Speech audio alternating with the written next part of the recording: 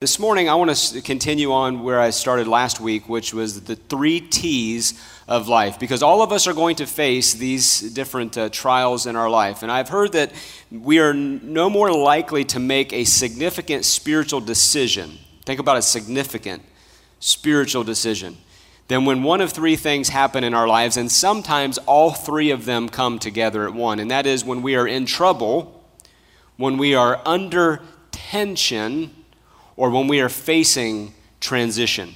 Last week I spoke about trouble. If you missed that, you can go back in our archive on our website. You can check that out. But today I want to talk about being under tension. And so if you just take that rubber band in your hand for a minute, most of you have been playing with it all throughout worship time, and it's a season of time here. We've had kids in the room for the last several weeks until our kids' church gets started. So if a kid's acting up beside you, no, don't do that, because they will probably get you back. But, this rubber band really doesn't serve much of a purpose when it just kind of sits here like this. It doesn't really activate its full potential until you put it under some tension. Now, when you expose this rubber band to some tension, then it's necessary, it's useful. It can actually be wrapped around something. It can be used for something significant. It can help you to keep things organized or to keep them in their proper place or proper perspective. And so when we, as followers of Jesus, are under tension, we have to look at this for a moment and say, okay, is God just trying to take me out? Is God just trying to steal all of my fun? Or is there a better purpose for the tension that I am under? I'm coming through a time of trouble. I'm entering into being under tension, and I may be going through a transition. God, what are you trying to show me through this time? Let's just define tension. Tension is being stretched tight. I would say in spiritual terms, it is mental or emotional strain. When something is under tension, when you work out and you exercise your body, you're putting tension on your muscles so that they will respond in being built up. But now I want to also highlight another word that we are very familiar with in our society, and that is hypertension, which is an extreme amount of tension, almost to a breaking point. If you look up hypertension, it's also known as high blood pressure. We actually have diagnosed medically that when we get into hypertension mode, our blood pressure rises, and the tension that is going against the walls of our veins in our body is being pressed and stretched to where it can be unhealthy if we are entering the mode of hypertension. But I want to also define the third one, extension. If you get beyond tension, or you reach beyond, or you add enlarge your life, you prolong something through extending it. And so let's look at these 3 this morning. Tension is a stretching. And in Acts chapter 15, we have this amazing passage of Scripture that I'm so glad that we have this from the early church. And here's what I love about Scripture is that Scripture doesn't sanitize or just whitewash everything away that was maybe a little unsavory or maybe not the best of mode, but Scripture gives to us everything just exactly as life unrolls itself, just exactly as things are. And we find in Acts chapter 15 that the early church was in a time of tension. Actually, a dispute had arisen. In verse 1 it says, "And certain men came down from Judea and taught the brethren." And here's what they were teaching now. "Unless you are circumcised according to the custom of Moses, you cannot be saved." Now, this is their doctrine. This is what they were teaching people who had just come to knowledge of Jesus. They had accepted Jesus as their Savior. And now certain men had come down and said, you know what, it's fine that you want to do that Jesus thing. It's okay if you want to call yourself a Christian, but you cannot be saved unless you are circumcised according to the way Moses said it. Now, for the men in the room on Father's Day, to hear at full-grown age that you have to be circumcised to be saved, that is a lot of tension, and it would put most of us into the second category of hypertension. That would start to raise our blood pressure if you've not been circumcised. For the kids in the room, you can tell them that at the appropriate age and time and explain that whole story to them. Verse 2, it says, "Therefore, when Paul and Barnabas had no small dissension," okay, so there was a little contention, a little fight here. There was something that rose up, and Paul and Barnabas said, wait a minute, that's not the gospel we received. There was no small dissension and dispute among them. they determined that Paul and Barnabas and certain others of them should go up to Jerusalem to the apostles and the elders and ask them about this question. They wanted to appeal this doctrinal matter, this tension that was happening in the early church to the higher elders of the church. The Jerusalem Council was going to take this under advisement. This was uncharted waters. Now, we look back at this today and we say, well, of course they didn't have to be circumcised to become Christians. Of course this wasn't the way it was. But in this time, this was new territory. They didn't really know, and there was a dispute. Should people be observing all of the law of Moses and be circumcised, do all the things that Moses did so that they can be saved? And so these were doctrinal issues that were being worked out. See, tension arises when what you want and what someone else wants is not the same. C.S. Lewis said it like this. C.S. Lewis said that we become friends because we see the same truth. Your heart gets captured by someone who sees the truth the way that you see it. They walk the way that you subscribe to life. And so tension arises when what I want and what you want are different wants. They're different things, and now there is a tension. And most of the time, the only solution for a tension that arises between individuals is a mediator. And that's what Paul and Barnabas said, is we're going to go and we're going to get a mediation on this matter. We're going to go get a fair hearing from the Jerusalem Council and find out what they would say about this. And we're going to come back to you and tell you what they determine. And, this is why I so deeply respect the law enforcement officers of the United States of America, because when the tensions are rising, they are running to the tension, not away from it. You can give them a hand. That's okay. That's good. I'm a volunteer chaplain at the Lebanon Police Department here locally, and I can tell you there has been no greater time of tension amongst those who put on the uniform as probably the days that we are living in right now. And so we do need a mediation in our country. But it's not the high court. It's not the Jerusalem Council. We need a mediation from God Almighty to come and change the human heart, because that is the only hope for America. Somebody said the hope for America is the church. No, the only hope for America is Jesus Christ and a changed heart. That is the only hope for America. It always has been and it always will be the only hope for America. Now, I would take that a step further and say, how are they to hear unless there is a preacher? And how are they to preach unless they're sent? And so we, as the Church of Jesus, are to be the proclaimers, not just the people on this stage. Each and every single one of us, as the Church of Jesus Christ, are to be the proclaimers of this good news, of this gospel message to the world, to our world, to those around us. And we bring that message to bear. Look at Acts 15 and 19. I love this. This is one of my favorite verses in all the book of Acts. It says, here's their conclusion. Here's the mediation. To solve the tension, they said, therefore I judge that we should not trouble those from among the Gentiles who are turning to God. Here was their conclusion to the matter. You know what? Circumcision is important. It's important to the law. There are certain things that if you would do, your life would turn out better. There was reasons in the Old Testament for circumcision. One of them was sanitation. It just made good sense. There were just good rituals and rules according to the Old Testament. But here's what they determined was whether circumcised or not circumcised, the circumcision of the flesh is not as important as the circumcision of the heart, which happens spiritually, mysteriously, instantaneously when you come to say yes to Jesus. And so when you say yes to Jesus, that circumcision of the heart means that there's a cutting away of the coldness of the flesh of your heart. And so you've said yes, and a spiritual reformation begins here on the inside. It will eventually show up on the outside, but it starts on the inside.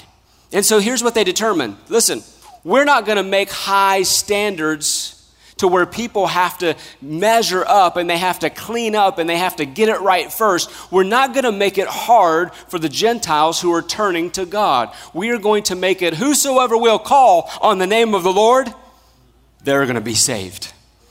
That's the gospel message. See, what we want to do is we want to clean people up and puff them up and powder them out and make them all look right before they come in. And that's not the gospel. The gospel is we're not going to make it hard for people who are turning to God. Now, if you've been turning to God for quite some time and there's been no evidence of fruit in your life, if you've been serving the Lord for 5 years, 10 years, and 15 years, and you're still going through the rudimentary religious orders and you're still going through the basics of Christianity, then I think there might be a remedial class you need to get into. There might be something that we need to just grow you up a little bit through the Word. But I'm talking about those who are turning to God.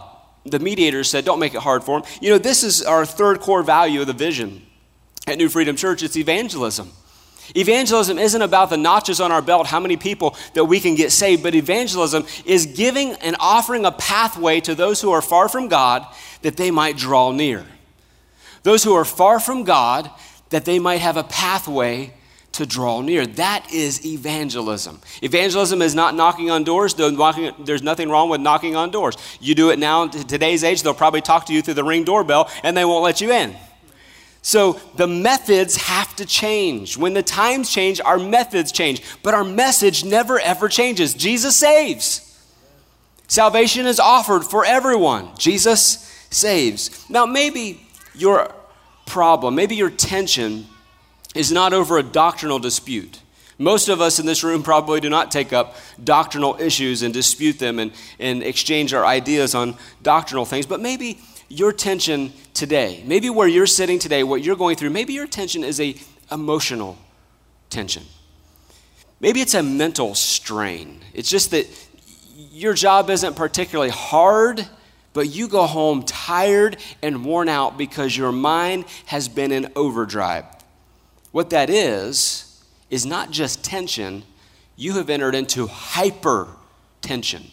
Most people that I come in contact with in a weekly manner, they are in hypertension. Whether they realize that their blood pressure is high or not, they may have perfect blood pressure, but they are in a hyper mode. They are in an extended time of tension to where it is in overdrive in their life. And hypertension is extreme pressure. We also call hypertension, the Bible talks about it as worry. And Jesus talked a lot about worry. I've heard it said, this is a couple of quotes I found, they're just anonymous. Worry does not empty tomorrow of its sorrow, it empties today of its strength. Worry is the interest that you pay on a debt that may never come due. I said anonymous, but I've heard this man say it so many times. I don't know if was that your dad that told you that? I don't know, someone told you that. But he said that to me so many times. Worry is interest that we pay on a debt that may never come due. Why would we do such a thing? Well, Jesus talks about worry in Matthew chapter 6, and we find in this passage of Scripture the Sermon on the Mount. This is the greatest message ever preached, and we find tucked right in here these great words on worry. Just for context, we're going to look at we'll start at verse 28. It says, "So why do you worry about clothing? Consider the lilies of the field, they neither grow nor they toil nor spin. How they grow, they neither toil nor spin.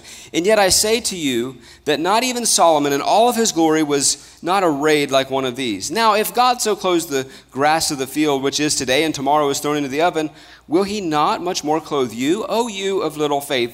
Verse 31. Therefore, this is a summary of everything that was said previous to this point. Therefore, do not, say it with me, worry. Jesus is telling us today, don't allow yourself to get into the place of hypertension. Don't allow yourself to stay in a mode where you're all the time flustered and messed up and just busted and you can't stand it and you're disgusted and you're mad and you're angry and you're worrying, and if this happens then that's going to happen. If they say this then I'm going to say that, and all this worry. Jesus says, therefore, do not worry, saying, and then he starts listing all of these things. What shall we eat? What shall we drink? Or what shall we wear? Talking about our natural and normal provisions. We have to wear something. We have to drink something. We have to eat something. But Jesus said, don't worry about that. For after these things, the Gentiles seek. For your heavenly Father knows that you have need of all these things. But seek first. Look what we're to do first. But seek first the kingdom of God and his righteousness, right standing before the Father. And all of these things, what you're going to eat, what you're going to drink, where you're going to go, where you're going to live, what you're going to do for a career, all of these things will be added to you. Therefore, he says it again, do not worry about tomorrow, for tomorrow will worry about its own things. Did you know that a day can worry? Jesus said tomorrow is going to worry about its own thing. So if tomorrow is doing tomorrow is worrying, why are you and I borrowing the worries that's already being taken care of by someone or something else? We're just borrowing, we're just paying interest on something that may not even come due. Sufficient for the day is its own trouble. Just take care of today. Why? Because no one is promised tomorrow. We live as though that we're going to go on and on and on. We attend funerals and say, oh, poor them. Isn't that terrible? Yeah, they died way too soon. But we don't really internalize and think that, today could be my last. This could be the last day for some of us. And tomorrow is already worrying about itself. Jesus said, just worry about this day. Just focus on and take care of today, for it is sufficient for itself. And 2020 is a year of prayer around New Freedom Church.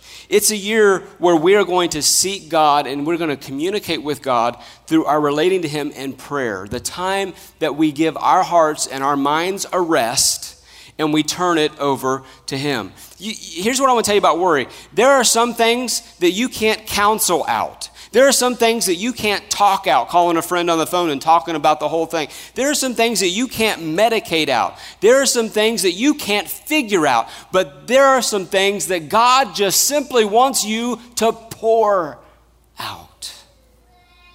In a form and a fashion of coming before God and saying, God, these weights on my shoulder, this worry, this tension that I am under. That's why I said that when we are under tension, because that's what tension feels like. It feels like a pressing. Tension feels like it's going to push you down. And so when we are under pressure, when we are under this tension in our life, God simply says to us, you can keep it, you can overthink it, you can get hypertension, you can worry about it, you can talk to all your friends about it, or you can simply pour it out. You can give it to me, which is extending it and giving it to God. And so extension is to prolong or to extend or to get beyond something. I want to talk to you here for just a moment about how to break up with worry. Now, there are over 7 billion people on this earth. And most of them I have never had a tension with. And neither have you, because you've not met most of them. But most of us know what it means to have an ex, to have a breakup. We have ex-classmates. We have ex-co-workers. Some of us have ex-in-laws or ex-family members, ex-friends or ex-relations. We have exes in our life. We know what it means and what it feels like to go through and to experience a breakup. Well, I want to share with you how to break up with worry this morning. That you don't have to continue walking under tension, and you can break up with tension this morning. Mark 3:1, I love this story. It says, as he entered the synagogue again, a man was there with a withered hand. So they watched him closely to see whether Jesus would heal him on the Sabbath, so that they might accuse him. And he said to the man with the withered hand, step forward. Just you with the withered hand, step forward. Jesus identified this guy from out of the crowd. He noticed that there was something about him that was ailing him. There was a tension, there was a pressure in his life. And he said, hey, you with the withered hand, I want you to step forward. Then he said to them, is it lawful on the Sabbath to do good or evil, to save life or to kill? But they kept silent. This was the ones that would contend with Jesus kept silent, because they knew that they were already outmatched, they were outwitted, they were in way over their head. When it came to Jesus asking a question, the best thing to do was just, let's play this out and see what he does here. And it says, when he had looked around at them with anger, Jesus was angry. You can be angry and not sin. There's just a time limit on it. It's before the sun goes down. So Jesus was looking at them with some anger. He's like, I can't believe you're doing this to this guy. Being grieved by the hardness of their hearts, he said to the man, now here's what he said to the guy that stepped forward, stretch forth your hand. Mind you, this is a guy with a withered hand. It was like the muscles had drawn in and his hand was withered. And so he couldn't use it. It was inoperable. It was not in the full range of motion. Jesus identified him, told him to step forward, and now he is going to identify the one thing that the guy is most conscious about in his life, probably the most anxious about, and that was his withered hand. The one that he was trying to hide. You know that thing that you're trying to make sure nobody else sees, that insufficiency, that deficiency in your life that everybody knows, but you just want to kind of hide it? Well, that's this guy. Jesus already called him forth, and this guy is standing there with this withered hand, and Jesus said, here's what I want you to do. Stretch forth your hand. Well, Jesus is asking him to do what he, number one, can't do physically on his own, and number two, reveal the very thing he didn't want to be seen. I'm trying to hide this, Jesus. What are you doing exposing it? Now, here's what will happen. When you and I step forward to say yes to Jesus, there will be a conscience crisis. We're going to have a crisis of conscience to be challenged to expose the very insecurity that we have tried to hide all along. Newsflash. Everybody else has seen your insecurity already. Everybody else knew the guy had a withered hand, and Jesus said, by faith, take that withered hand and reach it forward. Now, I don't think that he could reach like I'm reaching, but he could probably have done one of these. Put it up there. And Jesus said, reach forth your hand. Now, look what the scripture says. It says that, and he stretched it out, and his hand was restored as whole as the other one. Get that. His hand was restored as whole as the other. Then the Pharisees went out and immediately plotted with the Herodians against him how they may destroy him. If you are going to break up with tension, if you are going to get beyond worry, you're number one going to have to be called out by Jesus, be willing to say, here, my Lord, send me, I'll go for you, and then reach out your hand. You're going to have to be willing to reach out your hand to Jesus. And when you reach out your hand to Jesus, what you're saying is it's a sign of surrender. A hands lifted like this are a universal sign of surrender. And I think that's what Jesus was trying to get this guy to do, was just to surrender that weakness and give it to God. And when we give our weakness to God, our infirm feelings, our worry, our tension, our stress, our doubt, our fears, we pour them out to God. It says that as he did this, he was healed. The guy wasn't healed when he stood up. The guy wasn't healed when he walked forward. The guy wasn't healed when Jesus was being angry with all of the things happening, but he was healed as he reached out his hand. Here's the thing you got to know. Regardless of how much good you may do, you got to realize there will be some people, they're bent on your destruction. They're bent on getting an angle so that you look bad. That's what they were doing with Jesus. He had just healed a man and said, oh yeah, that's fine. You showed us up today. We're going to get you tomorrow. We're going to lay in wait, Jesus. We're going to trap you. You got to get over what people think and what they say and get a heart and mind concentrated on God. Because they were going to trap Jesus one way or the other. They actually ended up putting him to death for crimes he didn't even commit anyway. But it didn't matter because he said, is it lawful to do good or evil on the Sabbath day? And God's asking you today, is it lawful to do good or evil today? What is it that you need from the Lord? Well, to break up with tension, you need to stretch out your hand. You need to be willing to give out of your hand those things which you have been holding on your own. You know, those things which you are going to take care of on your own. No, God, I'll take care of this problem myself. You just step aside, God, I'll take care of this one. If that guy with the withered hand would have said, no, I'm not going to reach out my hand. I've got this. I've made the best glove for it you can possibly make. I've bought the best garment to cover it that money can buy. See, that's what we want to do, is we want to take care of things ourselves. But when we stretch out our hand and we give it to God, we break up with tension and we say, God, this is yours. 1 Peter 5 says, therefore humble yourselves. Now, I've said it like this, either you can humble yourself or God will have to humble you.